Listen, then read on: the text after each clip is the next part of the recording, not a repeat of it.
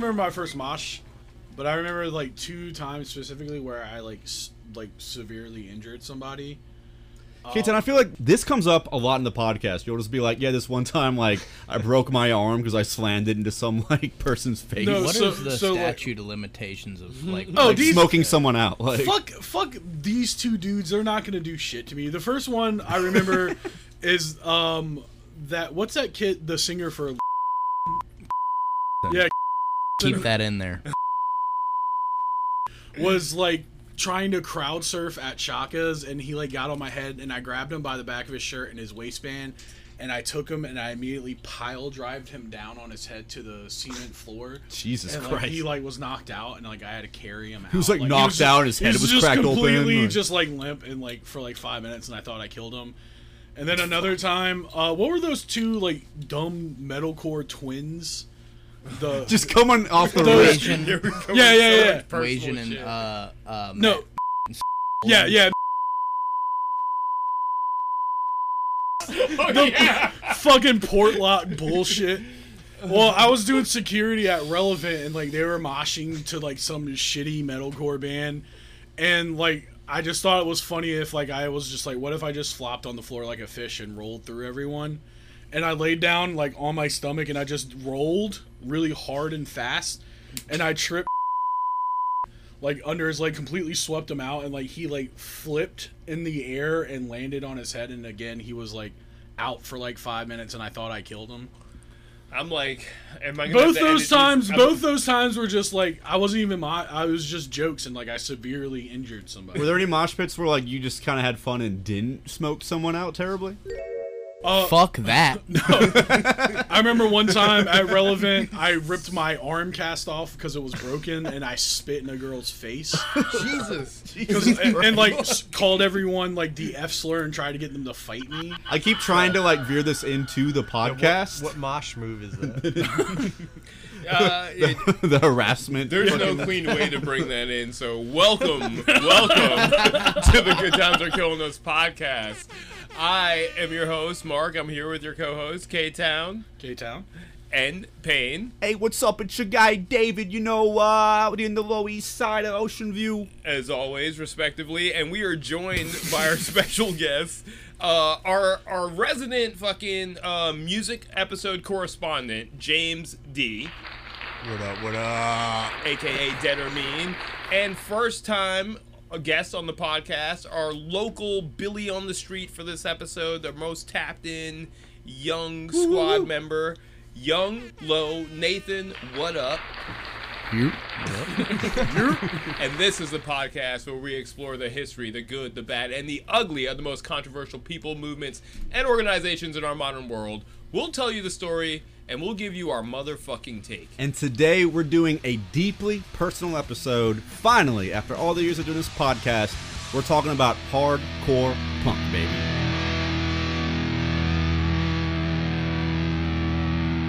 Is anybody feeling bad? Thanks for coming out to this basement show. I take straight edge very seriously. Keep the faith.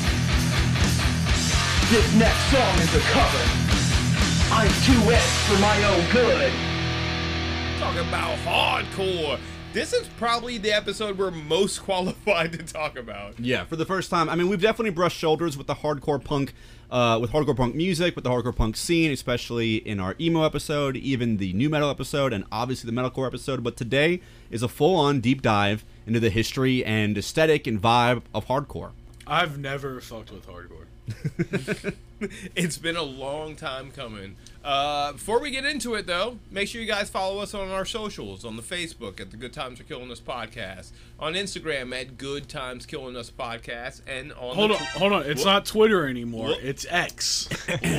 Follow us on the X. Oh, really? Do we We even might want be people we might be the first podcast to say that. Yeah. shit. We're not.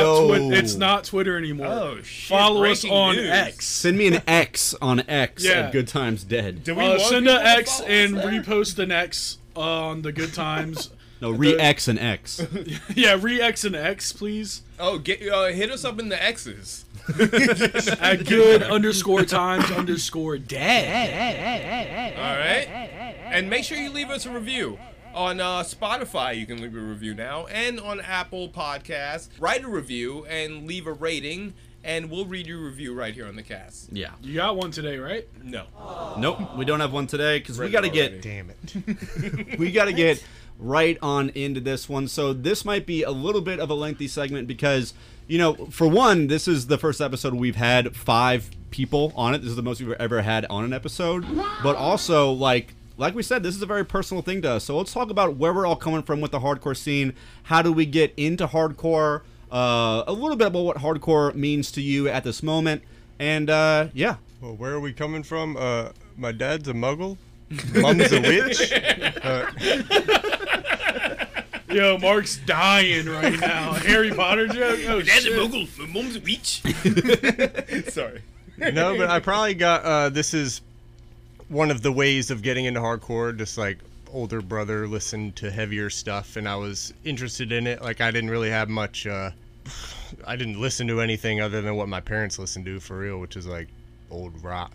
And, Same, yeah. The classics. so he was, shout out T-Crone, but he listened to like Hatebreed and Thursday and Slipknot and this and that. So like I found stuff like that. And then Hatebreed, I guess, is the most hardcore band out of those. And I think the first hardcore show I feel like I remember going to was headlined by them, and it had support from Terror and I believe Sick of It All and No Warning at the shit. Norva. Dude, what a perfect first, like, possibly first hardcore show. Should put you on. Which it was at the Norva, but Terror gave no fucks, and they had people stage diving. Like my friend in 7th grade got up there, and he was so badass. Like I was so jealous that he actually had the balls to do that, but and he stage dove. And That's Terror, when, like, hit you, like, hardcore, like, kicks ass and is, like, awesome. Yeah. You know? Yeah. and Terror got banned for the first time from the Norva then. All right, yeah. Payne, where are you coming from then? I mean, I've kind of talked about this on, like, the metalcore episode and even the Nirvana episode. Like, I was kind of, like, a late bloomer with music. I started, like, finding, you know, I got into Nirvana when I was in middle school, and I found, like, some punk rock bands. And when I was in freshman year of high school, naturally I somewhat gravitated towards, or I tried to gravitate towards people that were sort of into, like, whatever punk was. I thought punk was cool. I didn't go to shows or anything like that. I just knew, like, a few cool bands like Pennywise and Bad Religion from the internet. And that's where I found, no last names on this episode, but I feel like he's probably going to come up in some other ones. Yeah, I guess I'm gonna have to do some bleeping on the beginning of this. No, episode. fuck those. Well, dude. no, I was going to say Fuck? something good. What are they Like, gonna do? Jump me? I mean, that's when, like, a friend of like all of ours named Devin, like, kind of put me on to hardcore. He kind of, in a way, really took me under Hold his on. wing. Use his hardcore name, Dead Devin. Okay. Back then, yeah, Dead Devin. Dead Devin. Got me, he kind of, like, invited me out to some shows. That's how I met James D as well. And I wasn't really super into hardcore throughout high So school. you guys didn't meet in school? We did, but, like, I think we They met, rode the bus together. Well, we met Yeah. on RuneScape. yeah, technically, like, the oldest school. But I mean, we met through, I don't know if I think we knew each other through school loosely, but, like, through going to hardcore shows sort of early on is how I sort of got to, like, know who you were, and we formed a band called Macrocrust. But it was weird because, like, even when I was doing that band, I wasn't, like, I went to a lot of hardcore shows in high school, but it wasn't, like, I wouldn't have called myself entirely, like, a hardcore kid at that time. There were definitely a few bands I was really into, especially bands like Outbreak and stuff like that, and the Mongoloids, but it wasn't until, like, 18, 19, and especially, like, 20 years old that I started to really kind of go to shows all the time. But I think, to not, like, go too long about it, I think my first show, I think I was 15 or 16, and I mean, my first technical, like, hardcore show was definitely Outbreak. But I think before that, I went to, like, a sort of metalcore show. I was actually seeing, like, your band, Cool Da Band. That was, like, my first show. And I remember, like, I was a super awkward kid at that show because, like, I was kind of a sheltered kid or whatever. I went there with, like this, like, orange fleece jacket. and like, I was really into what was going on. I thought it was so cool. But the dude, he said something that, like, straight up just some shit that, like, got etched in my brain. He turned around and he was like, you don't look like you belong here, basically. And that shit always kind of stood with me, where I was like, this thing that was really cool to me was also something that I sort of felt a little bit of a distance between. You're on the outside of. Yeah, I felt somewhat on the outside of it until I really started going a lot in my adulthood. But my first show was And definitely. you finally got rid of that orange fleece thing. Well, yeah, that shit had been gone, but but yeah, I think Outbreak was my first real show, and I remember just thinking the energy was insane. I'd never seen anything like that. That mix of sort of excitedness and with a little bit of fear, just something that fear they chase us down. Yeah, literally, we got chased, or at least we thought we were getting chased by Outbreak. I was just some kid, totally sheltered. Why were y'all getting chased by Outbreak? Didn't sell enough tickets or whatever. I'm just booked by a 16-year-old. You know what I mean? But yeah, hardcore was always this crazy zany thing to me that existed outside the skirts, outside the bounds of all social norms and things like that. And as I got more into it, it started to mean a lot more to me. But I don't want to shoot my load on the end segment yet, so I'll go and pass it to K-Town. But yeah, I just want to say about mine too that if it weren't for Devin, I probably would have gone into complete weird metalcore type stuff, strictly Locusts and Daughters, if Devin hadn't kept me grounded. Shout out to Devin, dude. I mean, honestly, on behalf of everyone here, I know he's probably going to come up in all y'all's stories, but definitely put a lot of people onto hardcore in this area. All right, K-Town. So, I started hanging out with, at the time, friend of the show, we've talked about him before, Guido.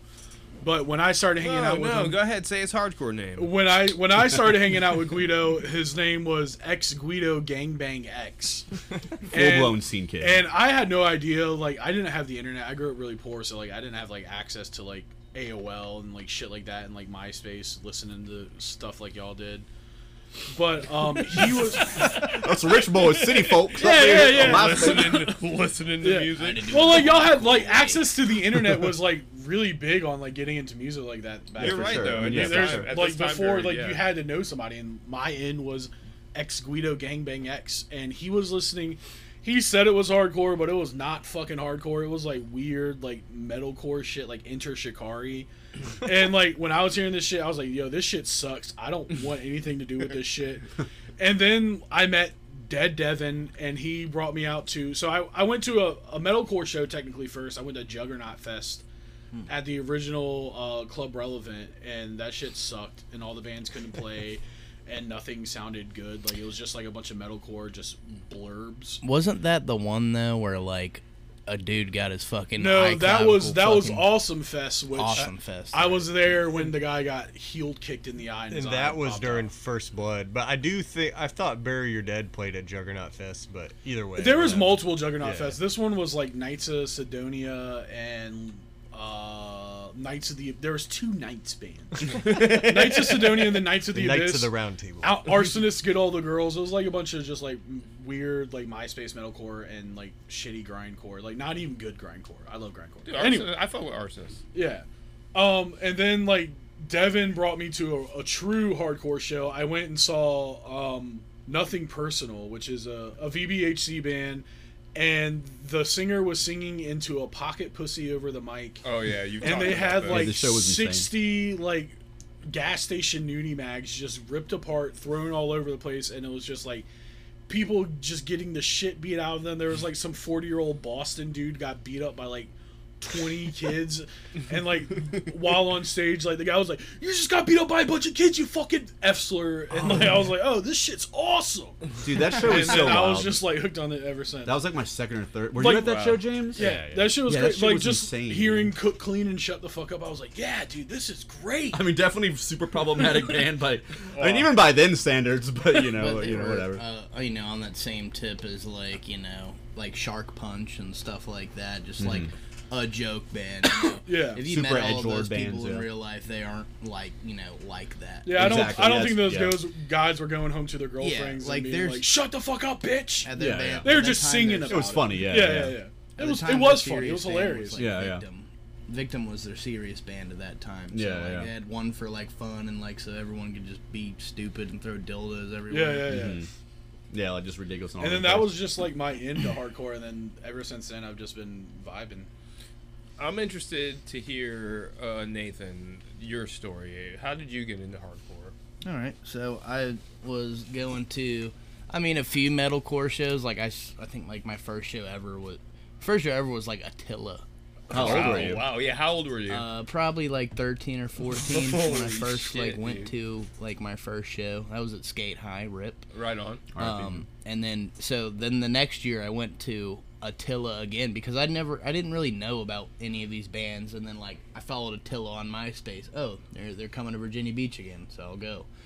And then, but this time they played with in Alcatraz 1962. Oh wow. Oh, shit. And they're definitely like on that metalcore tip, but they had like the following of like the fucking Hardcore hardcore kids, yeah. dudes, and like, you know, seeing like, you know, most of my friends at that time were like, you know, through middle school and high school, you know, seeing kids fucking Yeah. tight pants and shit. That was the vibe of the I can day. say I never dressed like that because I was like, I was I also could- playing football at that time. I didn't want to. You know, I remember meeting. Wish I could say the same. I remember meeting you when I think you were like 14 or 15, and yeah, your look was like you almost looked like a youth crew kid. It was like khakis and like a band Yeah, shirt. I think in about a year my style kind of changed because from that show, like going for Attila, right? Watching like some party metal shit, but then like Yeah.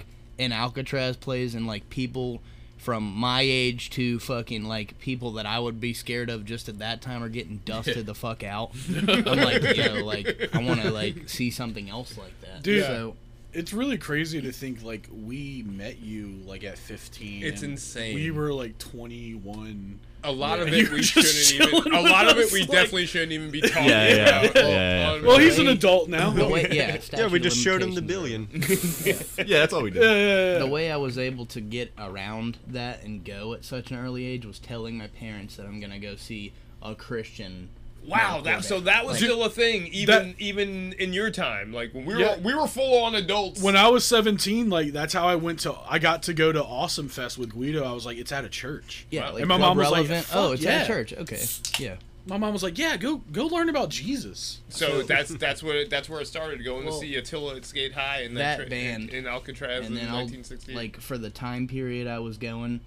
Like after that, as far as actually going to hardcore shows, like my one real exposure was seeing Paper Trail in a fucking house. Like, Oh, the one where there's like that huge hole that got busted yes, into the that wall. was like yeah, a framed yeah. out fucking like. wow, That was cool. Like people So were we were- serpentine around a chimney, and That like, was a brutal show, It dude. was fun. So really, like your hardcore experience is kind of tethered to like when we were playing shows and shit back in the day when we met you. It's like that's like Yeah, I mean, I around that definitely met time? y'all, or I met y'all before you started NS. okay. Oh wait, really? Well, like Wow. briefly before y'all. Yeah, started no, NS. yeah. True. But like I was saying, for the time period of when I was going, let's see. So after that show, it would have been fucking Terror, Stick to Your Guns, Trapped Under Ice, Close Your Eyes and Your Demise. But Oh, shit. Take Offense hopped on that show. I walked to that show because I was grounded. I told my mom I was going to a Young Life meeting, and I paid for that in change. The second one was you guys played that, I think. What, no No, substance oh, or yeah, action no. prone? No, No, pushing on. pushing on. Strength for the Lower Beachside Fest. Strength for a Reason played. Swamp Thing, Rip. Hardside played. Agitator, Outlast. Pushing On played. Dead and Dreaming. Vice Grip, Breakaway, which is like Ace from Richmond, Mutually Assured Destruction, his like really old band, and Short Fuse. So it was So you had Oh, that's some way time. back. Yeah, you Yeah, got way back, yeah. Wow, dude. Younglo, I remember the first day I met you was at a party at the 202, and Doritos Locos Tacos just dropped. Wow, what a time to be Oh, I alive. still remember this. And yeah, I yeah. remember What you a time to puking be over the alive. balcony into the neighbor's yard. Well, I think that was after you getting so stoked that I was there and being young and drunk as a bitch just with you. And he was like feeding me fucking Everclear. So I was actually gonna throw up. Golly. Younglo was just puking up Doritos Locos Tacos into the yard downstairs. And then my Pip bought me IHOP the next day. Yeah. Speaking of that TUI show and you paying with change, the first time I saw them, I scrounged up like change from my car and bought their first 7-inch with change. Oh, shit. They're probably used to it, honestly. I bet it happens Yeah, they're from frequently. Baltimore. Yeah, like a lot everyone's paying with change up I was about to there. say, a lot of TUI shows, especially in the beginning, were paid for with change, or probably cans or something. For sure. So I guess I'm gonna finish out this segment. I I mean, I knew about hardcore and like hardcore punk. I was mostly into metal. You know, I came up into new metal and then like got into like metalcore and shit. And I remember around that time when I first moved here, going to a lot of shows, the Norva metalcore shows, and some of my friends being like, "You guys heard about this tough guy hardcore?" And we were like, I don't know what that's, because we were calling metalcore hardcore at the time. I was fully on the other side of that line. Yeah, I was for on the sure. other side of the battle lines, you know. Yeah, which we'll get into later for sure. Yeah. Again. But I never really vibed with it. Honestly, if we go back even further, when I was in middle school, when I was in high school, actually, overseas, and fucking, there was another, he was a black kid who was into, like, rock music, and so me and him tried to gel, but he was more into, like, punk and shit. And I was more into, like, fucking new metal. So I was, like, into Korn and fucking Mudvayne, and he was into, like, Sick of It All and, like, other shit. And So you kind of got like, a little bit of exposure to it, though. yeah, that was my first exposure because, like, I gave him, like, some Korn CD, and he gave me a Sick of It All CD, and the next day we both came to school like, no, bro. That's like an uncovered memory, but anyway. Fucking, so I didn't really blend much with those scenes until, like, I met, like, you guys and stuff. We used to work together, and then, you know... Shout out to Cows. Yeah, we started playing in Macrocrust together, and it was when we started, like, playing in those Substance together that I really started to get into a little more of the hardcore. Not ever really too deep, but I did gel with a lot of the stuff, and there were certain bands that I started to fuck with a little more that I wasn't, that because you guys fucked with them, and I would hear them a lot, like fucking Have Heart for one, definitely, and Modern Life is War, and the Mongoloids, and fucking, I mean, a bunch of bands that, like, and when we would play shows, and later on play shows with other hardcore bands, local bands, and other bands, like, I would get more and more exposed, and I would kind of pick and choose and cherry pick the kind of the bands I liked. But that's kind of where my hardcore exposure, like, blossomed and maybe stayed for the most part. Like, I tap in to an extent, but I never, like, got the bug. I think it's kind of a cool dynamic, though, because, like, I think most of us here, hardcore was, like, kind of a big part of, like, getting into heavy music overall. And, like, you kind of have that other perspective that a lot of people have of the hardcore scene. Yeah. Most people that are probably listening to this definitely have more of your perspective than ours, you know? Like, most people don't get into hardcore. Like, it is kind of, at the end of the day, a pretty niche thing.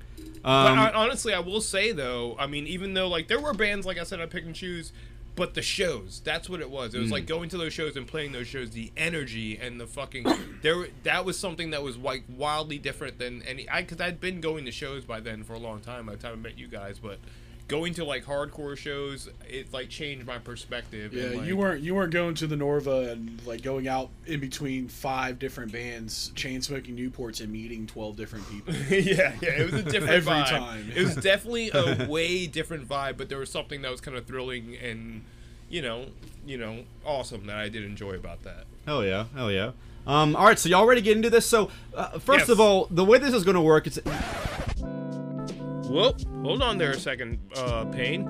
Editing mark here, and it sounded like you were about to tell us about the way things are going to work here, and the thing about that is that when we all sat down to record this episode, it didn't quite go the way we planned. You see, so we were going to talk about all these different facets of hardcore and give you the history all in one episode, and apparently it's just a little bit too personal of a topic for us to do that. So what happened was we spent a lot of this episode just talking about hardcore culture and going to shows and fashion and, I mean, a lot of hardcore stuff, but the history didn't really come in this episode. We got a little too bogged down. So that episode, as you guys probably already know, is in Hardcore Part 2, which will be coming out shortly after this one. But in this episode, we're mostly just going to talk about the subculture that is hardcore. All right? Okay, so I'm going to let you guys get back to it. All right, so y'all ready to get into this? So let's actually talk about what hardcore even is. Before we get into the story of hardcore and, like, everything that we know about it, what even is hardcore to the person that's maybe just now getting into it or has no idea what it is? Porn. Hardcore porn, for sure. So hardcore punk is an offshoot of punk rock music in reaction to the commercialization of the punk genre. Hardcore can be characterized by a strict DIY or do-it-yourself ethos, aggressive music, lyrics, and vocals through faster or heavier instrumentation, underground music venues often self-policed and booked by members of the scene itself, and chaotic, often even live, violent shows. and a lot of that can be said for like early punk in general too, but like this, like you said, it was a divergence from punk when punk kind of faded out and kind of bled into other genres that started when hardcore is like, no, we want to keep some of that shit, and we're not going in this new wave direction or any of this emo direction, you know, or that punk did eventually split off into. Well, I think what specifically makes hardcore is being not commercial, but by at least, you know, that main distinction from regular punk rock. In our minds and in our hearts, we feel that hardcore music should stay out of big business and stay in the streets where it belongs. All you kids out there, always keep the faith. I'd like to add that, you know, before we started the episode, we mentioned, you know, the early punks being kind of like hippies and stuff like that. Yeah. So, I mean, I would say that the violence and shit that would mostly sprout from these shows back in the day, because they were by no means playing fight riffs and shit. They, you know, it was mostly like the random bystanders, and kind of just like today, the random bystanders that thinks they're just like freaks and are like, don't understand they're expressing themselves in some way. So, you know, one guy will hit the small punk and then the 20 small punks will beat him up because... So that's where the violence came from. It wasn't like inherent. It was like Well, reactionary. I think some of it was inherent. Like, the big thing with, like, I think kind of punk started as, like, a answer to, like, hippies. So, like, just how, like, the hippies were, like, an answer to, like, their parents and, like, being anti-establishment and everything like that. So, like, those kids, like, their parents grew up hippies, and then, like, they came into their own, and they're like, I don't want to be this shit. Like, yeah, so they rebelled against that, and it was just kind of like, you know, what's the opposite of peace and love? Like, punching a dude in the face. Like, it was definitely, like, I definitely agree with Young Low. Like, I think a lot of it. I'm sorry. Do you care if I call you? No, that's nonstop. I feel like we're gonna slip in and out of it. The name's Nathan. Nathan. I'm not young anymore. But no, like the name is Nathan. I'm not young, but I'm a hardcore kid. Yeah. That's a whole thing. I love just 45-year-old dudes just be like, yeah, I'm a hardcore kid. Bro, you're 40. Chill. You got a house. Yeah. Boat. You got 12 kids. So for a very short list of bands from across the spectrum, like as in like if you know any of these bands, then you at least have some sort of idea of what we're talking about. We're talking about bands like Black Flag, Minor Threat, Bad Brains, Cro-Mags, Agnostic Front, Warzone, SSD Control, Earth Crisis, Hatebreed, Terror, Trapped Under Ice, Turnstile, just to name a very, very, very select few, because we're going to get into a lot more stuff on this episode. All right, so let's talk a little bit about like what exactly are the other traits of hardcore music. So at least the music itself is defined by fast, distorted, heavy, untrained musicians, raw sounds, tough or hard vocals, yelling vocals, that sort of thing.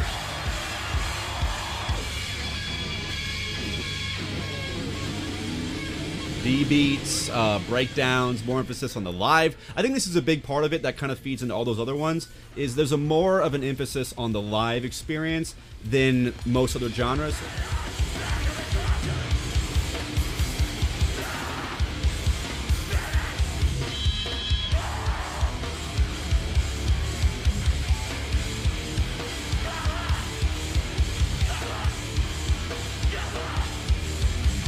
So oftentimes a lot of the early punk rock especially is pretty badly recorded. Yeah.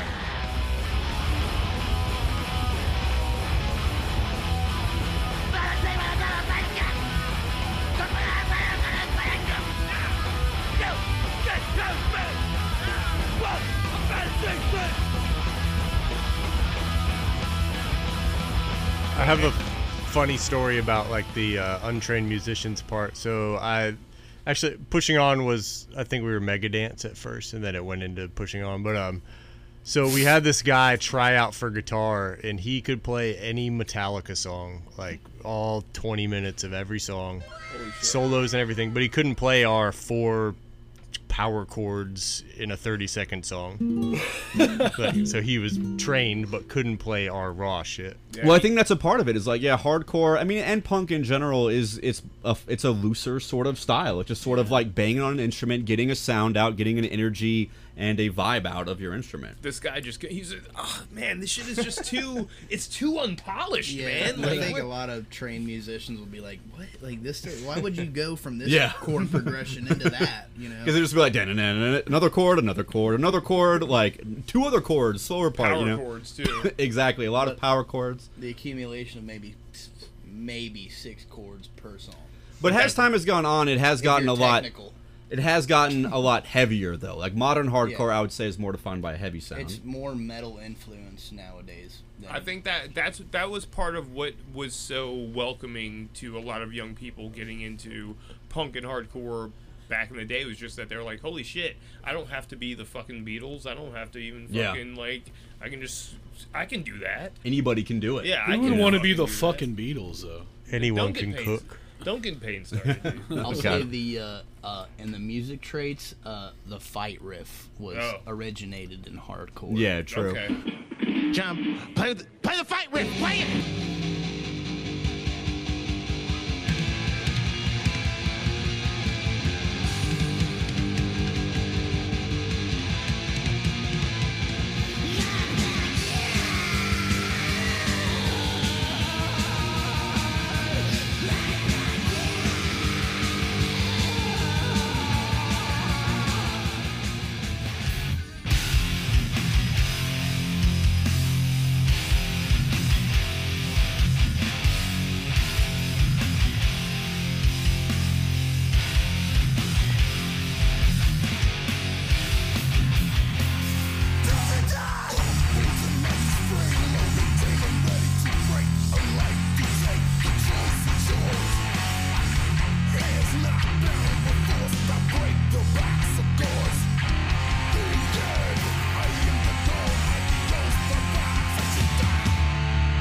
Music that is intentionally designed to incite, like, essentially, Violence. I hate to say incite violence, but essentially, does. yeah. No, 100%. Even a tame That's mosh what pit hardcore is is about. even a tame mosh pit is violence by most people's standards. Yeah, I mean, look. So if you're at a metalcore or a metal show or something, you're expecting riffage, right? Yeah. So if you're seeing Black Dahlia Murder and they just go Shouts. dun dun dun dun dun dun dun dun dun, and like I mean, all they the don't- people that are there are just Black gonna Dahlia be Murder like, don't really be. You're more like headbanging, maybe I mean, maybe you know. moshing hard a little this bit. is but- not technical. This isn't real metal. And that's where like the whole core and hardcore comes from. Is like, yes, it's metal, but like intended for moshing. Like moshing is a key element of what hardcore is. So speaking of moshes, let's talk about the traits of hardcore shows. You've got mosh pits, and of course, real quick, the hole. This is a distinctly hardcore thing, is the mosh hole. What The are horseshoe. Yeah, the horseshoe. Yeah, sure, Yeah, the horseshoe. nobody. I mean, a lot of people going to these shows don't want their jaws split open. And so you get a lot of this, like, yo, everybody move up, move up, everybody move up into this fucking death zone right here. Everybody right? I'm take super To the guilty of 2 that. steps Yeah. forward. Yeah, I mean, the whole reason is because, like, hardcore mosh is sort of a little bit distinct. You know, it's not about just squishing up against someone else in, like, a punk show. It's like, there's, like... you're throwing fists and kicks. Yeah, so you gotta have a little zone for that, you know? Space, a little bit of space. Like, even the biggest hardcore band is gonna have the horseshoe. But also, of course, we got stage dives, crowd surfing, people just grabbing the mic and singing along, and of course, we gotta have some fights, baby. Yeah, fights are part of running it. up on stage and kissing the singer. That is a distinctly... I mean, I think you see that a little bit in other stuff, but, like, getting on stage and wilding out, grabbing the mic... That's not really a thing in other genres. Yeah. Like, coming from, like, a more metal perspective, like, it was really cool when I first moved here and I could go to the Norva because I could kind of see the band members and be like, oh shit, outside where they're loading up, I can just talk to these Yeah. guys. But, like, in hardcore, it's like, it's not like you're idolizing these people. They're just No, they're like, dudes. Yeah, they're Yeah. just part of this thing, and you are part of it too. Do you remember a couple years ago when Crowbar played that show and the singer was like crying on stage because people were stage diving? Randy Blythe! If He you was ran, like, "You were interrupting my art," and like by like jumping up on stage, just like if you ran up on stage and grabbed the guy from Korn's like fucking Lord of the Rings mic stand. yeah, that'd be insane. You would go to jail or something. Like, I can't believe you've done this. Like, yeah. I do want to point out, like, So in early punk and shit, like if they did recognize it, a lot of people used to get up on stage and like grab the mic from the dude and try to sing along.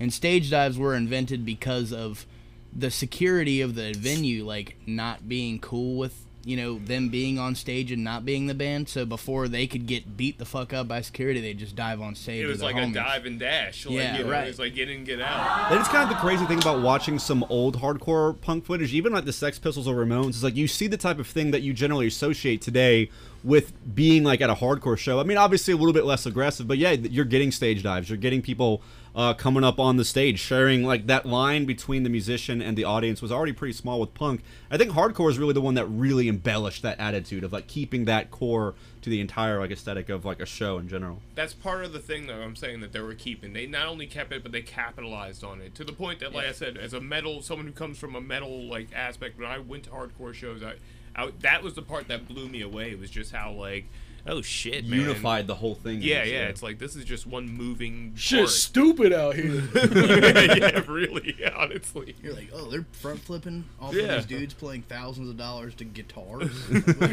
Yeah, for real. All right, so let's talk a little bit about like what the hardcore space is like. What it's like to actually go to a hardcore venue. So if you're going to hardcore shows, you're going to wherever, because bands will play absolutely wherever, whether it's like normal places like bars or sometimes actual venues, or just outside or Under a in bridge. under bridges, Someone's living room. basements with like fucking shit poking out everywhere. Even high schools, a lot of churches. A I mean, garage with a box full of fluorescent light bulbs and hammers. VFW halls. Real quick, Garage that's with a a Kiss pinball machine. That was fucking a thing that fucked me up. I can't tell you how many churches we played. Like, Yeah, we yeah. played a lot of motherfucking churches, and that was not a thing in the metal scene. So I heard you bring that show up, K-Town, and I will say any podcast I've listened to about Virginia hardcore, some Virginia band or a band hearing about Virginia from that time, like talks about that show. So could you talk about that Dude, just a that little was bit from your perspective? That was Macrocrush show. Which like, show is this? Yeah, what? Yeah. The Hampton show. We played at that girl's garage. Oh, we yeah, did it yeah, yeah. twice. like Vice Grip, y'all, and who else? There's like 8 bands on it, but Okay. We played it twice, and both times were extremely just unsafe and ridiculous. This is like Macrocrust's like first show or something. I remember I was in a ICP Mongoloids rip shirt. It was like the Great Malenko, but it said the Mongoloids instead of ICP. I love that. And I had a American Idol microphone, and it was me and James D singing, and it was just like literally fluorescent light bulbs like getting busted over people's heads. Someone had a hammer and was throwing it across the room at one point. A dude found a belt somewhere and was like hate moshing the crowd with the belt, like hitting people in the face. I just want with to say it. real quick, in case you think that this is cap, James and I were both also there. Yeah. And There's this all YouTube actually happened. We've Like talked it was about actually this, that. We've Yeah. talked about this specific show I on this think at podcast on multiple the times. Mac- There is Definitely in the Macrocrust YouTube episode. documentation if you type in Vice Grip garage sale show. Yeah, look that up, guys. the DK Bongos RIP got thrown out. Oh Yeah. shit. Real quick. Go ahead. Fucking, we played with, fucking, what was the name of that band? I can't remember the name of the band, but we fucking ended up playing with that band that had a member from Half Heart. He was the bassist from Half Yeah, Heart. yeah. Rain And- Dance. Yeah, Rain Dance. And fucking. He was at that He show, told yeah. us that night he Yeah. was at that fucking show. Yeah, that's Like, fucking crazy. It's so insane. And some fight broke out, and these like in the middle. We were playing Pissed. Yeah, intro. Yeah, the Intro song Piss. "Piss" by Macrocrust. And like we were doing the breakdown, and like literally as we're doing the breakdown, this fight breaks out, and there's this like fucking like 6'8" fucking, I think like high school Olympic wrestler, like just beating the shit out of It's this like fucking dude. Hercules came like, out and just like just beating the shit out of this dude, and like we just like we're like we got through it, and then we were like, all right, let's just do it again, and we just went back into the breakdown as this guy's just sitting on top of this like dude, just punching him in the face like he's in like some fucking movie. and then the second show we played, I remember Joe Beers was playing. He got his head split. So Lunch broke a hockey stick like over his head, and then took the two pieces and started beating people in the crowd with it. Also at that garage. Yeah. The second time at the garage, the girl was like, "Yeah, let's do this again." Shouts to Lunch. That literally is like the vibe of hardcore. It's always like something that you should not be at playing, and Yeah, and if there are things to be swung, they will be swung. Like Shit gonna get thrown, swung. like bar stools, whatever. Playing at hookup and seeing bar stools flying across the room. Here's one thing I will say, and this kind of gets into our very last segment of this. Some of our optics of the hardcore scene are also molded by the particularly uniquely crazy scene that we're kind of came up in. Yeah. So I do hear about insane things happening in like hardcore shows across the country, but I feel like they were pretty common and like extra like brutal a lot of times. Like you said, These we're other going to shows. talk specifically about the VB scene Yeah. at the end of all Don't worry. this. But let's keep going, man. Let's Go keep back in time. All right, so when we're talking about anything related to punk, we gotta talk maybe a little bit about the whole politics of hardcore, because in a lot of ways it is a pretty political genre. Generally, hardcore music is anti-establishment. It's all about questioning just like everything. But as far as like the kind of traditional binaries, they're sort of politically usually various shades of left, but also all over the place. Occasionally, you get little spatters of some right-wing shit as well. Yeah, it's mostly left, but like the spatters of the right wing shit are usually center. some It's center left. center left. Yeah, that would be the best way to describe It it. shades though, because you definitely have some leftists in hardcore. Depends That where One you're Life from. Crew. Yeah, exactly. Like, there's definitely a good amount of conservatism in hardcore. There's like some Sleepy Joe MAGA branding type shit. And then also keep politics out of hardcore. Oh yeah. Also, which is very weird, a really weird take to have. But yeah, so I mean, I would just say overall it's kind of all over the place. But I would say that like it's weird because like that keep politics out of hardcore thing is like it's kind of a joke, but also it's not entirely a political genre. A lot of the lyrics aren't even about like policies and stuff like I don't that. know. Everything Macrocrust put out was very political. Yeah. It's not as big brain as politics can be. Most Yeah. of it, right? It's like street There's level. there's a subculture of big brain hardcore. There's, Yeah. for but For sure. I'd say 80% of it is not big brain politics. Like we Yeah. said, it's like very lightly brushed over. Yeah. Like, with something maybe related to politics and their shit. But as far as what it used to be, like whoever they're ripping on at that Like time, Reagan and stuff. like they're fucking on nowhere near. I would, Yeah. ripping on I would be politics very and shocked to anymore. go to a hardcore show and seeing someone wearing a Back the Blue shirt. yeah, same. But I Yeah, think you will go to a hardcore show and definitely hear a lot of "fuck Trump" though.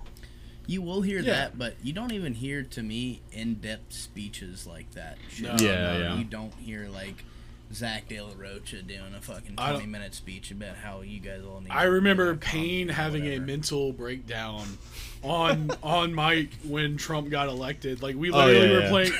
He was playing a show and like the That was election like a whole results thing, were yeah. on the TV and he was like, "Do you see this? Do you see We this?" were also burning Trump signs. Yeah, we were hardcore. I mean, we in the were middle of a prepared. bar. There was a lot of momentum behind that move. Yeah, being like on some. I mean, but it's also Trump though. Like I think like Yeah. I do like honestly that is one thing I do kind of miss about like hardcore. At least like when I listen to Ardle stuff. Like I do kind of prefer hardcore to be a little bit more political. But in general, I would not call it a political genre, There's- honestly. it- But it is, but it isn't. Like It's like watching movies to me. Like, yeah, there's sometimes like I want to watch a movie and like come away with something, and then there's sometimes like where I just want to watch like Rambo. Well, Yeah. actually, Rambo makes me come away with something. I like- But anyway, just like an action movie. Don't get him started. Let's on talk Rambo. about First Blood. Let's do Let's it. not. The band? No. Yeah, actually, no. The first Rambo movie is really good, and it's All right. Andy all Warhol. right, please. But I digress. well, there are a couple like important sort of political movements within hardcore. Like I don't really know if you'd call them political, but they are like in a kind of smaller way.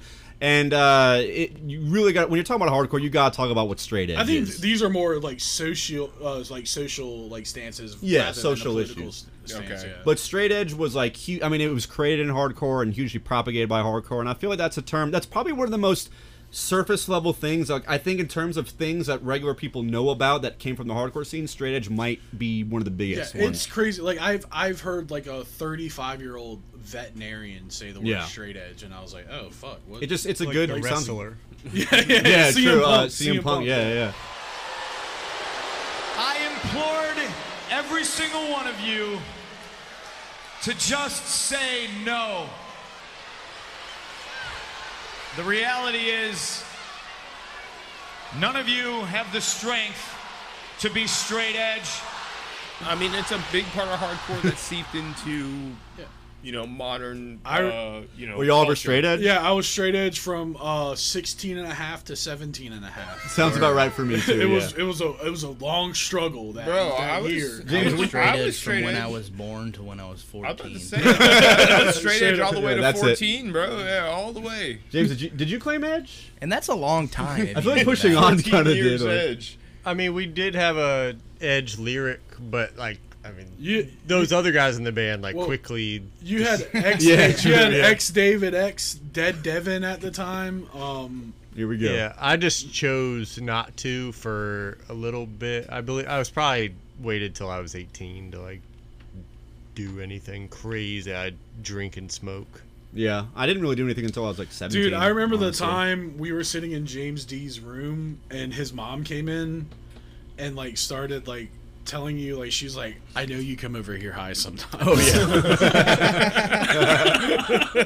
Oh, just that like- that for me is like the straight edge experience. Yes. Like that's like when I gotta think go straight in. edge, like that memory like pops up in my head. You don't want this to Like- happen. No, I wish I did that shit sooner. Like I'd just sitting in school, like not paying attention to what the teacher's saying. Like I should have just been high.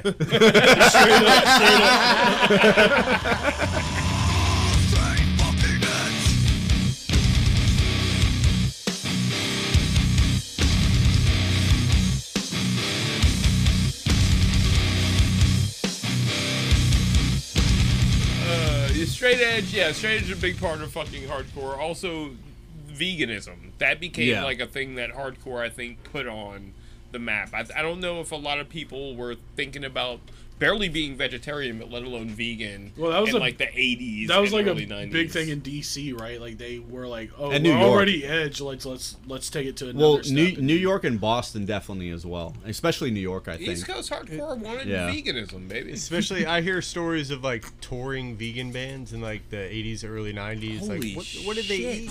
Yeah, dude. Like Cro-Mags and shit, they were like Hare Yeah. Krishna vegan dudes that just They were hard. lived They were like off on some monk shit, basically. Yeah. lived off of what people would give them physically, like gave away, I guess, everything except their equipment. By the way, I am vegan. I've been vegan for over 10 years, and Go if ahead. it weren't for hardcore, I would not know what it was, probably. Dude, that leads into what I was about to say. Like, I honestly think, in terms of another thing where, like, the legacy of hardcore has influenced mainstream society, like, part of hardcore was just like, establishing the dirt roads that would make the foundation for, like, indie music in general, but also, like, veganism. I think that, like, literally paving the way, like, through like aggressive music and sort of like a lot of like when I was like younger, I would do research on like the animal liberation front and stuff like that, and like hardcore kids were a big part of that in like the 90s and stuff like that. So I think that's also a debt we can that all of society can sort of give to the hardcore scene. And I'm sure a lot of people are pissed about that and are like, yeah, that's a fucking debt, fuck vegans. But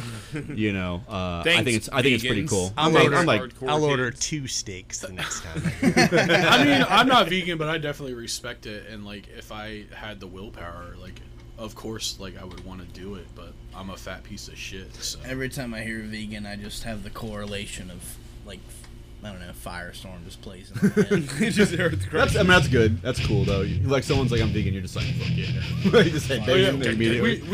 we need to talk about how Firestorm was the Freebird of hardcore. We'll get to it. We'll get to it. I mean, yeah, for me, yeah, definitely influence. I mean, I'm like pescatarian, but honestly, hardcore definitely kind of helped influence like that whole thing for me. I was vegan for a while. K-Town told me he saw you eat cheese one time. Yeah, bro. Yeah, I'm not vegan. Yeah. No, my bro ate a pineapple that was on my Hawaiian burger. Oh shit! There was too much pineapple for me, and I was Yeah, like, like, I'm does not- anybody want this pineapple? And it had burger juice all over it, and he ate it. All right, so Let's talk about some I of think the traits of I think this hardcore. is a great way to get into the traits of hardcore kids. So let's talk about what hardcore kids are really like. Yeah, Like, fuck you! hardcore kids are misfits. I would say. elitist. Misfits, elitist. I'm just gonna list the words that we put.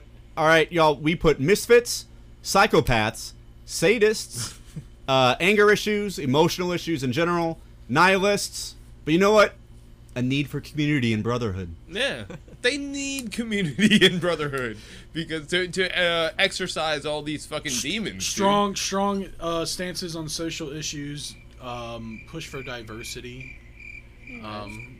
I'm trying to think of Well, trying to put some positivity. No, in you're it. absolutely right. I mean, I think a lot of it comes from hardcore kids are generally people that are weird, you know, in some way. Not necessarily a psychopath or a sadist, but like you're weird, possibly neurodivergent. You're like just a little bit different. I don't think anyone. I mean, if you're attracted to like that whole vibe and there's not something a little loose in you, it's kind of like what? Like Maybe- that's maybe- you have to have a problem to like this. Maybe like, you're just really into chicks with like dark hair and bangs and winged that's a part of it. Yeah, yeah. Yeah, we're alternative kids.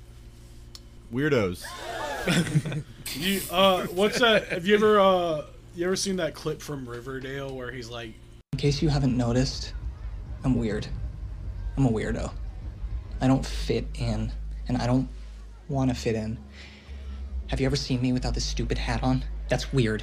I will say, you know, as far as people being more accepting in the hardcore community and stuff, it's nice to see that with the psychopaths and sadists or whatever, they'll straight up, you know, like if you know, you're not inclusive to their like homie or their brother or their kind or whatever, like they'll fuck you up. Yeah. If you Yeah. don't, Yeah.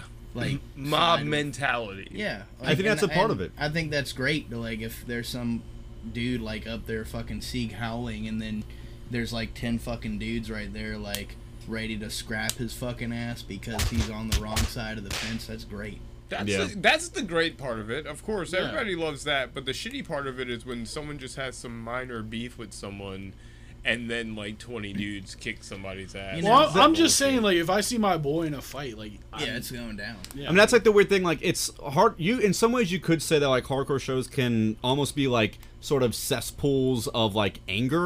But like the thing is that anger is sometimes used in positive ways, and a lot of times I think that's why there's a lot of sort of politics and philosophies, and there's sort of ideologies behind hardcore, because it's like, okay, we are these like people with anger issues that feel ostracized by society, but we need to stick together and also stick up for other people that have also felt ostracized or alienated by this world. Yeah, just like that movie we watched, Straight Edge Kegger. Yeah. Like his friend broke edge, so like they just murdered everyone at An the entire party. party. I gotta say, that movie just screamed, scroll up, psychopaths. I mean, yeah, actually. I mean, it was literally about a That was so wild. Just killer like, band of straight edge my kids. boy started drinking beer, so I'm gonna stab some like 19-year-old girl in the stomach with a machete. Hey, if you guys want to understand straight edge hardcore, check out the movie Straight Edge Kegger. Straight Edge Kegger, and that should bring it all around. It is a very Get you up to speed. It's a noble attempt, but it is a very silly movie. Watch that, and then watch like a Hellfest DVD, and imagine that everyone in the crowd is like them. Yeah, honestly. Honestly, it wouldn't be Honestly, the worst yeah. movie we've recommended you watch, or Oh yeah, definitely not. So let's talk a little bit about like the traits of hardcore culture. It's a DIY type of shindig. Like being real recognize real. Support your fucking scene. We got a lot of diversity. That sounds not This is inclusive. such a weird bit.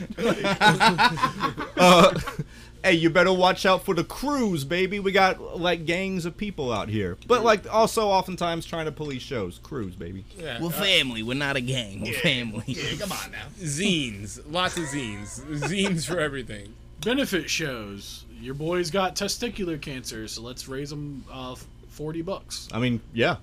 Facts. Distros and swap meets. That's a cool thing. You know, not having a show, but you're meeting up on a Friday or Saturday to buy your homie shit. Yeah, going to a show and like your boy's selling a Mudvayne DVD and a Teenage Mutant Ninja Turtles toy No lie. with the band shirts. That's Yeah. one of the That's things. awesome. Spaghetti. That was some shit I had never seen before going to hardcore shows. It's just like people selling other shirts. Yeah. Like just old shirts at shows. It's like, oh, okay. Give me a nice Bane shirt here, even though they're not playing tonight. And then all ages shows is a big thing because a lot of scenes have like just bars, and they don't want anyone to come in that won't bring the bar in any money. That is a really big. I think, especially like, I mean, when you even look at the influence of a band like Minor Threat, kind of outlines that, like, the whole idea of identifying with youth and getting youth into it. The youth element is a huge part of hardcore. It's like getting younger kids in more than I think any other genre, without it being kind of weird. Like, it ties in. Get the kids in here. Yeah, you gotta get Young Low at the party and feed them Everclear. in some ways, it's kind of weird when you think about it. It's like, no, we want all the kids to be able to come Bring to the home show. the kids. Tell them. I'm gonna be tell so them there's real. gonna be candy. There's some dudes in some bands that would like the 16-year-old girls to come to the shows. Let's be real. I'm gonna say something fucked up. When during a long period of time where we were playing just Hook Up and just 21 Up shows, I was like, this is just perfect. I was like, this is not the ethos, but this is a vibe. Like, That fucking sucked, dude. Dude, it sucked for us. Unless I played the show, I couldn't usually get it. Well, I could. We got you because into I those knew shows. fucking Devin Yeah. and all them, but like the fact that like on the flyer itself it'd say 21 plus, it warded a lot of people off, and that is not to me what fucking hardcore was. So And that's it what made they're like talking about. when That's I the whole was in reason, something yeah. offensive, like our band, a couple other bands, like we got a storage unit. We like, luckily there were still kids younger than us getting into it, so they would be dumb enough to have a fucking house show, and we do that instead, man. Hell yeah. Mom's gone for the weekend. Because that and also the fact of there's maybe here and maybe in some of your other scenes, if you're out there listening, like, you have people that will only come to the hardcore shows if it is at a bar, and especially one they frequent, and is if it's in 3 blocks from their house, they'll go to it.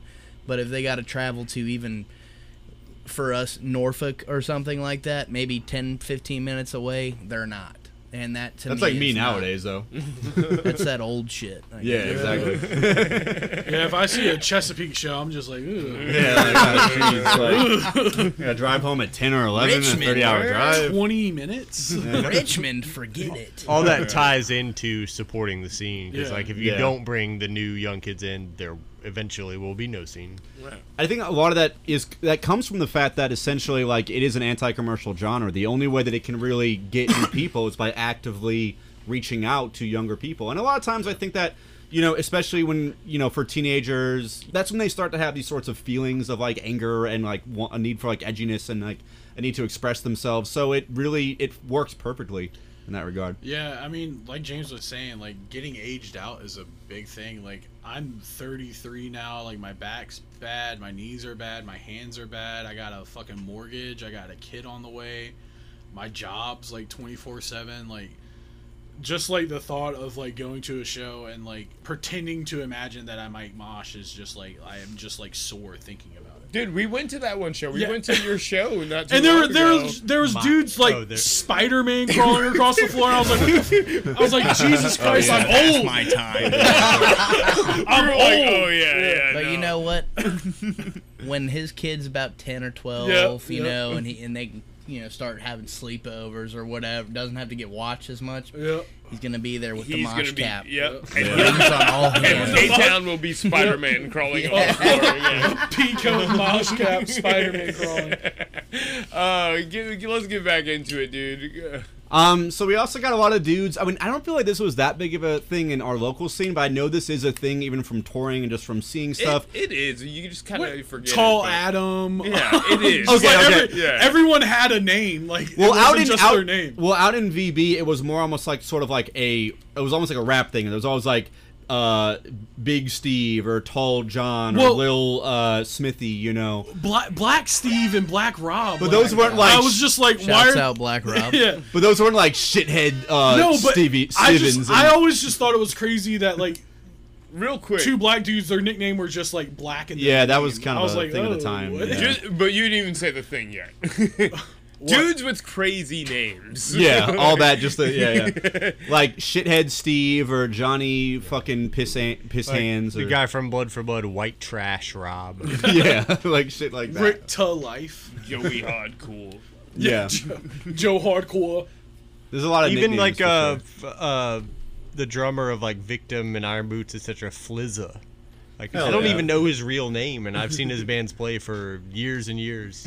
A lot of And that's things, awesome. Maybe not so much dudes with crazy names, but something I would see a lot in the local scene. Maybe I don't know if it was a big thing, but you would see people would just get named after their band or something. So Yeah, like, you'd true. Be like, I was called Squints for years because I had the Ray-Bans on, so they'd call me fucking Oh yeah, true. I remember that. Yeah. Where yeah. people would just be like, you know, you'd be Payne No Substance or some shit. Yeah, and you'd yeah, be that's some James people. Pushing On or something like that, you know? Oh, So, right, like, yeah. people would just get, like, their band would become their surname in the Yeah, scene. yeah. Like, you know, Fat Piss. Payne Substance. Pain sub. Yeah, exactly. There would be like names like that. I can't think of any good examples off the top of my head. Oh, but yeah, Ryan definitely. Braces. Yeah, for sure. Even though think that's his Ian real Fleming name. was in Pushing On Is that for his real like name? Holy shit. a year, maybe two, we call him Ian On still. Oh yeah, I call him Ian Thin. Oh yeah. But yeah, there's always silly names. And another big element. Actually, yeah, let's keep it moving. Yeah. Okay, tough ass people who are actually nice as fuck. Yeah. I experienced a lot of that. A lot It'd of be dudes who are just disorienting. like tatted out or fucking look fucking, you know, just really kind of like, you know, kind of glib you know, or like, yeah, but dude, we're I've- actually cool as shit. I'm, you know, cool with a lot of homies. We're all mutually cool with that, have incited fights with a cop and like, you know, just different shit like that. But like, you know, they'll give you the shirt off Their fucking back, back, dude. Yeah, man. just some of the nicest people you'd ever meet. Like, A lot of times honestly. it's real 0 to 100 type stuff. Like people that are just vibing and chilling and like down to like talk about silly, like just joke around, be silly, just goof off, and then yeah, if We'll things get a little serious, we'll like, take it to 100. Yeah. I saw a guy. I'm not gonna name his name, but like he was working as the cook at Hookup at the time, and these drunk Navy dudes came in and were starting shit. It was a cook at Hookup. Yeah, he was. I mean, I watched him. He fried my wings up. He was a cook up. Yeah, he was like cooking. It was. And like these Navy guys came in, and like the one guy was way too drunk, and like he beat the shit out of that guy, and his boy tried to fight.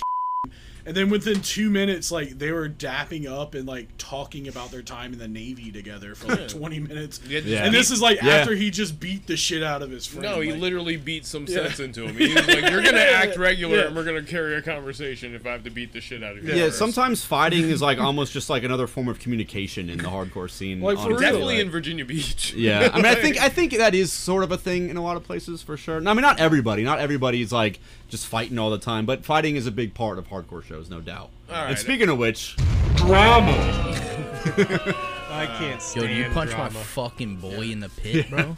it'll be like high school drama. Whoa, bro! but like, with, You threw my boy's girlfriend's cat out of the house and then called the cops on my other boy and pressed charges. he kind of just brings it to the immediate like the worst shit. Like, But you knew I was gonna wear this shirt tonight. Why'd you wear it? yeah, that's more Oh. like hardcore beef. Yeah. I remember bringing a guy to a show from work, a guy that I used to work with, to one of our shows, and he ended up getting into it with fucking some of the guys from VBHC, and like had to leave the show early. And I remember having to explain that to him at work, being like, it's because I think he thought he was trying to like help me or something. I was like, don't touch that guy. I was thinking, Oh, like, don't- yeah, yeah. like, don't Just touch stay that out of dude. it, like, just yeah. stay out He of it. real, don't fuck with him.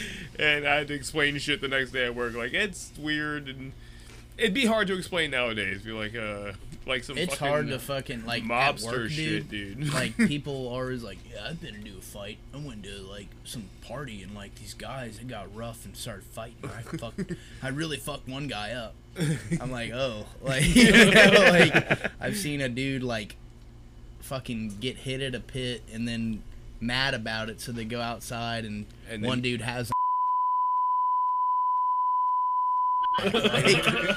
Dude, I've like definitely seen some gnarly stuff. I've had a few times where like I caught myself doing something kind of gnarly and being like, "What the fuck am I doing, dude?" Like, think holy shit, like this is not it. Like, one of the funniest. it can be psychotic. Pit beefs I've ever seen was like it was Every Time I Die at Shaka's, and like this dude with dreads bumped into somebody and they got into it and they ripped out like 6 of his dreads. It was a white dude, so like it was just like white boy dreads. So he had like 6 thick dreads. It was just white boy. Yeah. And they literally like went behind him and like ripped a handful of these nasty ass dreads, like scalped this dude. And I was just like, what the fuck?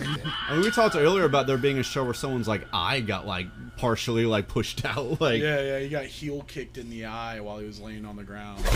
dude, I've seen stuff, I've heard stuff as well. Like, yeah, it's there. It is scary. At the end of the day, hardcore is scary. That's one thing that's not on here, but hardcore is scary. Some of the shit you hear could just be lore, people. Yeah.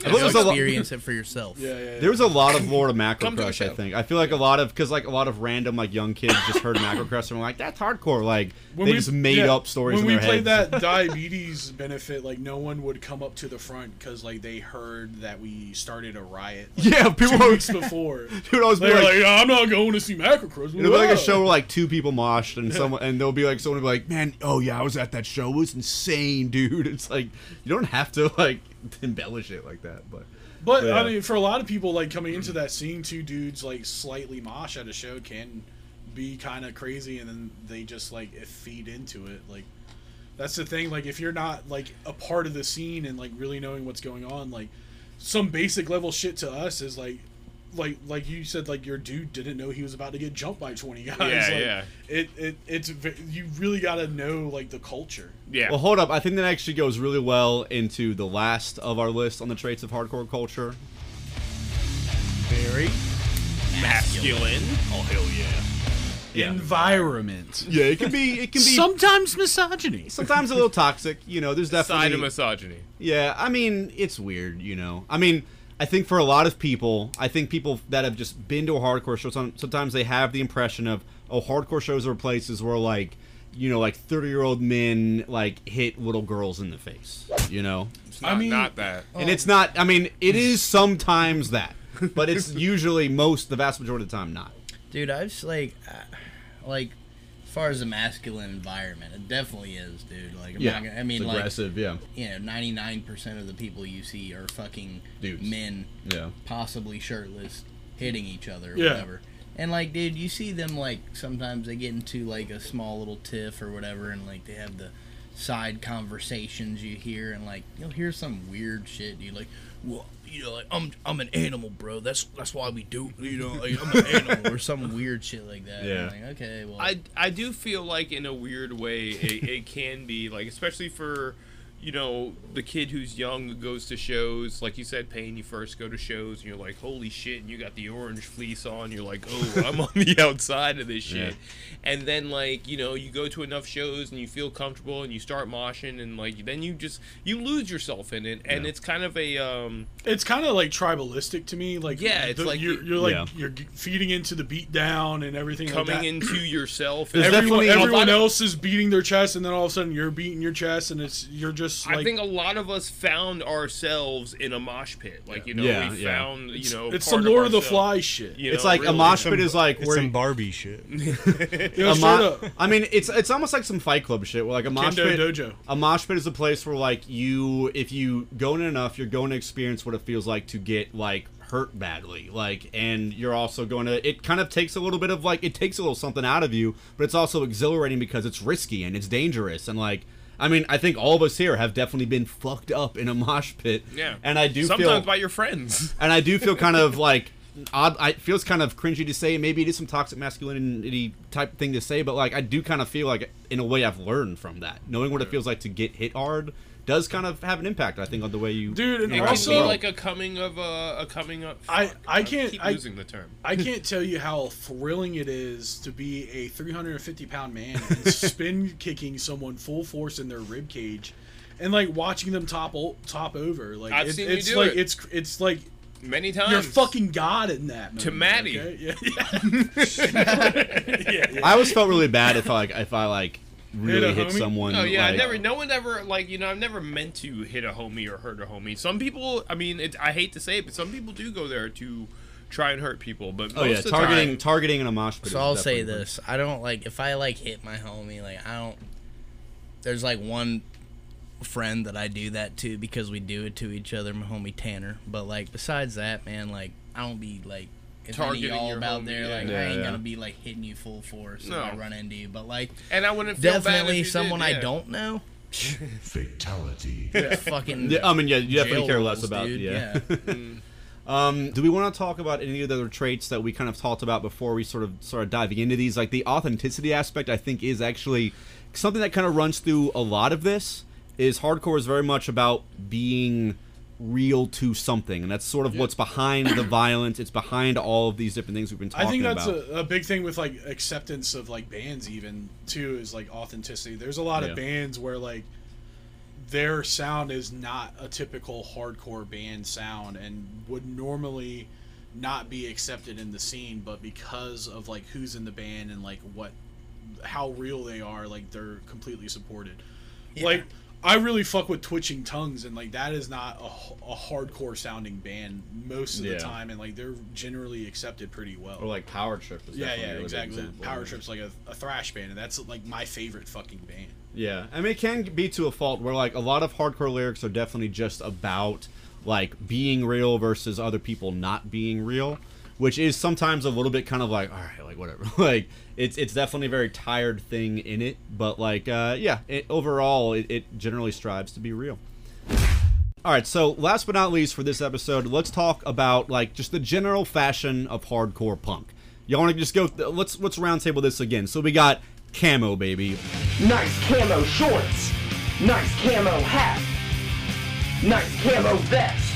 Lots of camo, especially in modern hardcore. If you're not wearing camo, you're not hardcore. It can't be overstated. The camo, bro. The camo is everything. The camo shorts mostly camo shorts. Camo cut. Camo shoes. Yeah. I used to have camo sunglasses. Camo wallet. Camo hat. Yeah. Dude, I remember I went to like some military like surplus store and I got some dope ass camo shorts. Like I was like, do any of us know why? The camo thing? Because it's militant. It's associated with like aggression and militancy. And there we go. Like, because it looks fucking tough, bro. Exactly. It's from the struggle, from the streets. Yeah. You struggle for the camo. Fucking band shirts, obviously. Band shirts. A man is only as good as the band on his shirt. But don't. Also, if you're wearing a whack band, like dude, we gotta look at you sideways. And don't wear the band shirt to the show. Oh no. That's if you're going to see Cro-Mags, you better not be wearing a Cro-Mags. Yeah, that's poser shit. Don't be playing in your own band shirt unless you're on tour. Yeah. True. Okay, that's the exception to that to rule. promote the shirt. Like, I mean, a big part of it, I think, is again going back laundry. Going back to the idea of always supporting the scene and keeping the scene intact. You're always sort of advertising other bands, but also like it's a vibe. Like hardcore shirts have like you don't have to wear some like FUBU or some shit or like whatever. Always, almost unless it's the 90s. Yeah, true. Actually, yeah. Band shirts didn't really drop yet. People didn't have merch like that in the early 90s. No, they just fucked with FUBU in the 90s. No, remember how we said Kurt Cobain just wrote like bands? Rick True, before we had a Hot Topic. Rick to Life was the originator of band shirts. He was true. bootlegging them before they became real. Back then, you just had to get bands that you fucked with tattooed on you. Yes. And just have a wife beater and be like, here's my fucking blah blah blah tattoo. Yeah, bro, I got Victim in Pain tattooed on my cheek. These are all the bands I fuck with right here. I'm gonna play the show without a shirt. But you just got like some like spaghetti stained fucking like just got off work shirt, like but with some steel-toed boots. Fucking Nikes, Vans, Doc Martens. That's a part of it. Oh yeah. Steel-toed boots. Yeah, you gotta have them steel toes. Boot ass boots. It's not real. It's not a real feeling kicking a 14-year-old girl in the face unless you it's never a know what girl's jaw you're gonna break. Oh god. Mosh caps, especially in the 2000s. Yeah, I think in the 90s too. Sideways tainted. You gotta explain what it's the 5-panel hat. That's a mosh cap. Because this was before. 5 panels are kind of like more of a thing now. But back then, you only wore a 5-panel if you were like a guitarist in a hardcore band. But I felt but the brim is half the size. Real short brim. Snub nose brim. I always felt like that, like the 5-panel hat was like the mark of like the metalcore or the hardcore kid metalcore player. You know what I mean? Yeah, that kind of, he's the hardcore kid, and he's a hardcore guitarist in the metalcore band. He could really play guitar well, but like he was playing in a hardcore band, so like he didn't have to. And you would think bands would like capitalize on that, like, oh, we're gonna put out some mosh caps, but no, they're all just camo or black. Or black. Like, true. Kangol had a time period where like Kangol kind of ran the game. Those weren't 5-panel hats, but they kind of had a similar. That was up north. That was fucking. I remember seeing some Kangols out here. Yeah, they were just trying to be Boston though. Yeah, you're right. We got wife beaters too, which like I guess as much as anywhere else. It's more East Coast thing, like typical undershirt, man. You're getting off of work, you're going to the hardcore show. Why are you wearing your high vis, man? Put your Just take it off. It's a shirt before the shirt. It's like the opposite of Jersey Shore. It's like you wore the work shirt and then you take that. It's a shirt after the shirt. Well, it's kind of like almost. I mean, a lot of the stuff is sort of athletic wear, even especially the shoes we were talking about and like the wife beaters. I mean, because like a lot of hardcore, like you might be sweaty. It is you got to be ready to move around, get sweaty. There's a lot of dudes wearing track pants back in the day. Yeah, I mean no shirt, like we said, no it's shirt. all about where you're fucking coming from at that day. It's not like today where you're like, all right, I got my regular denim jeans and my typical fucking punk rock style shoes and my typical punk rock style shirt. You're like coming in from your garbage man job or whatever. You know what? I don't think we've even said this yet in this episode, but just like hardcore is a very working fucking class job. Yeah. So it's not uncommon for dudes to pull up to the show right after work. So whenever we're working in that day, they're at the show in, and that's why there's a lot of wife beaters and boots or whatever the fuck. I've showed up in coveralls with steel-toe boots on. I recorded a Macrocrust video in a mechanic outfit from when I was working in the shipyard, covered in grease and sweating. I played with flour-covered chef pants and coats. We're coming. We just got off of work. Now we got to play a show, or now we got to go to the show. I've seen people like front bands and like whatever car salesmen, whatever fucking any faucet of work they do. I've seen it like on stage or at least in the crowd. You know what I'm saying? I always thought about how crazy it would be because like I think Accident Prone was still playing a little bit into when I became a teacher, and I always thought like, what if I came to a show as like a hardcore vocalist dressed up as like, like as a teacher? I was like, would that be like I don't know. I never got around to doing that. Unfortunately, has the drummer from Down to Nothing ever played a show in his like surgical scrubs? Yeah. That's dope. That's crazy. Yeah, that's dope. All right, moving on. Who wants to keep it moving? Cutoffs.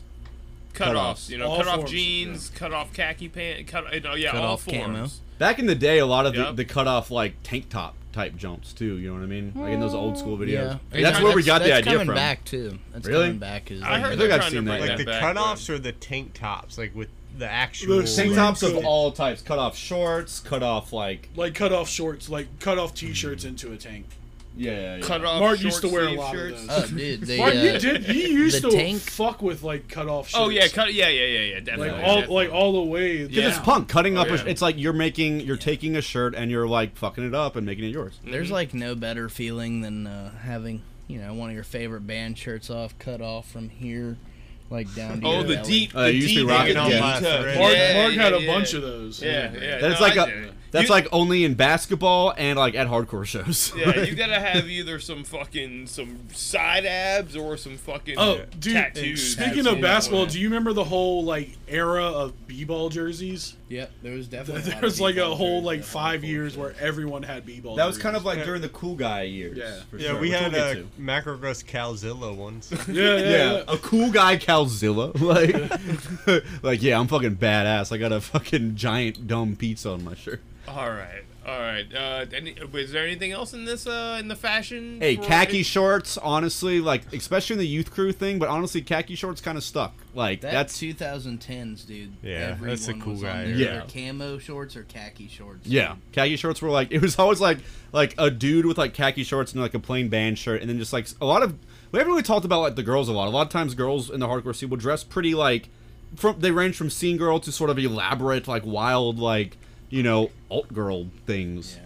We haven't talked about women at all. What was the vibe because for we're the in a ladies masculine in this environment. time? Yeah, we're on the masculine tip. That's why. Sorry, ladies. Don't even start. Sorry, ladies. Hey, well, here's one: tight jeans. Same sort of thing, like shut the high fuck up. jean shorts, like band shirt, usually cut off. Like they're more so honestly. than the men. But, Yeah, there's a lot of high-waisted shorts with the females nowadays. Going up to their nowadays, I guess. I don't over like up to their tits. and everyone Shorts. wore Vans. Yeah. Vans. Yeah, was Vans. across the board. For sure. I mean, yeah, I would say overall, like, women kind of dress pretty similar to, like, really all the things we've mentioned here, even in wife beaters. Flannels. Flannels. Yeah, flannels are a big part. I mean, punk in general, always. But yeah, those tight jeans, especially, like, in certain parts of hardcore, especially early on. Well, even really more in the punk days, but in certain variations of it, tight jeans is not always a hardcore thing. Yeah, I mean, it might be the exact opposite of hardcore, depending on the... In the 2000s, in the late 2000s, it was definitely, There like, was some crossover, a little bit of crossover. and sometimes weapons. And sometimes fashion. weapons. Yeah, sometimes, yeah. All right, so you know what? I think fashion is a great place to end part 1 of the hardcore episode. We've been recording for a while, y'all. We're gonna give you a 2-parter real quick. Yeah, we're gonna break this into 2. We're gonna come right back with part 2 as we get more and more, because there's a lot here to cover. So we're gonna get more and more into the hardcore punk origins, but that'll have to be next time, man. We'll come right back with this next one. Lastly, always rep your homies band merch, yo.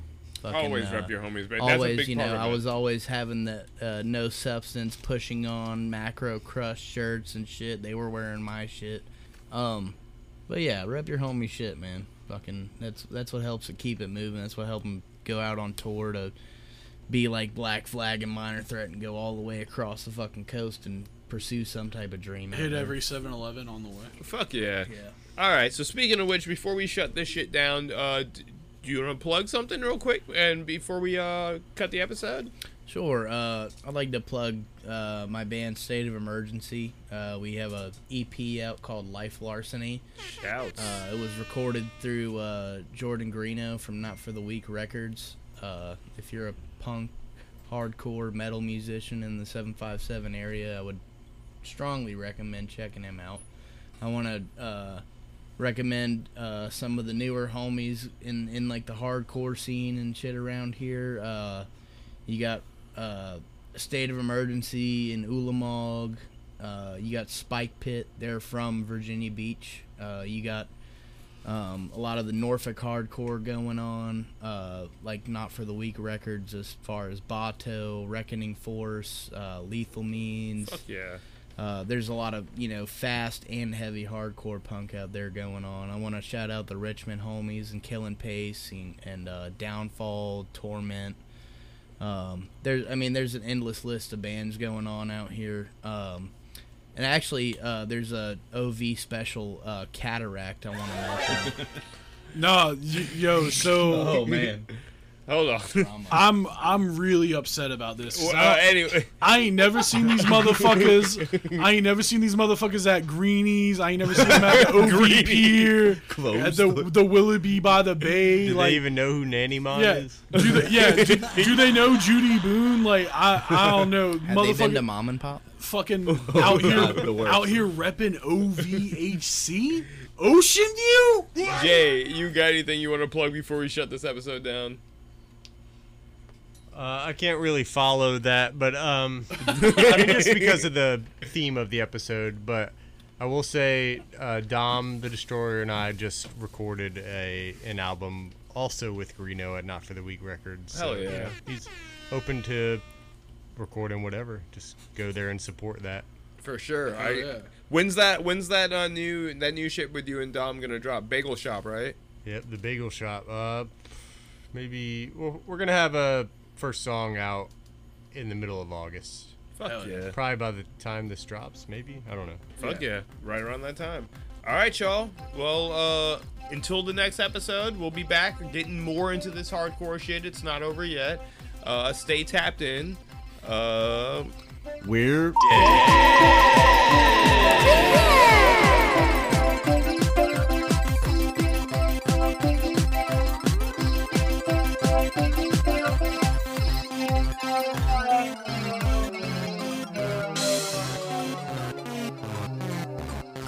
You guys know a fun meme I saw the other day? It was like, tell me about it. It was saying that Doom Crossing crawled. Doom and Animal Crossing. Yeah, because Doom 2. Oh, Doom Eternal. Yeah, that was the last. Also, Dark Knight and Mamma Mia. Yeah, true. Yeah, but no one saw Mamma Mia. A lot of people saw Mamma Mia. Mamma Mia made 35 million. People love Mamma Mia, and I'm not 35 one of them, million but, like, pre-COVID is insanely low. Like studios fail because of 35 million. How you know the figures of Mamma Mia are I the literally dome? Hold on, dude. A Twitter thread yesterday was comparing how crazy the numbers are for these two movies, and they compared every Christopher Nolan movie to the movie that came out with it on the same day, and Mamma Mia, Batman brought The Dark Knight brought in 240 million, and then Mamma Mia bar Very 35. lyrical. I wasn't gonna let But that I go. literally That's just not saw it gonna on see Twitter it. yesterday. Dude, what if K-Town just had an encyclopedic knowledge? Yeah, he's like AI, Mamma dude. Mia. He's been the AI of this For podcast some since the reason, fucking you beginning, just know how dude. much Mamma Mia. Mamma You Mia, just know the Mamma gross Mia net grossed for Mamma Mia 35. in 2008. Mamma Mia grossed 35 mil, dude. And that was What kind of fucking pre-COVID. animal are you, dude? Pre-COVID, I bro. would have at least just remembered that as it made not much money. Like, not 35 million. I also don't want to see Oppenheimer after seeing that it's 3 hours long. Dude, It's, yeah, it's literally okay. They build a bomb. The guy's like, "I'm gonna build a death bomb," and then he's like, "Oh no, my death bomb killed millions of people."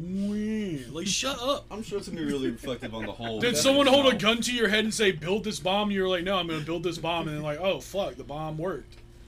Yes, fuck? I listened to There's a lot of pushback from last my podcast kids. did a 6-part series actually on all of that. And Jesus like, Christ. 6 Yeah, it was part? the longest series ever. It was about the Manhattan Project. So I learned a lot about him, and he's pretty interesting. He was like it's weird because like he was super socialist, actually, and that's actually he's a big part of why the Cold War really, or the Red Scare really happened. He was kind of used as like the main sort of jumping off point for that. Was No, they wanted to- everybody on Twitter just wants to see it for the sex scenes. Because They, Twitter's they stupid. want You to mean, watch. They want to watch him fuck on IMAX. Tommy Shelby fucking. No kidding. Bloody his cock's out. You tell me his bloody cock's Yeah, out. are we gonna bring up straight edge shaggy. Straight Edge Kegger in this or no?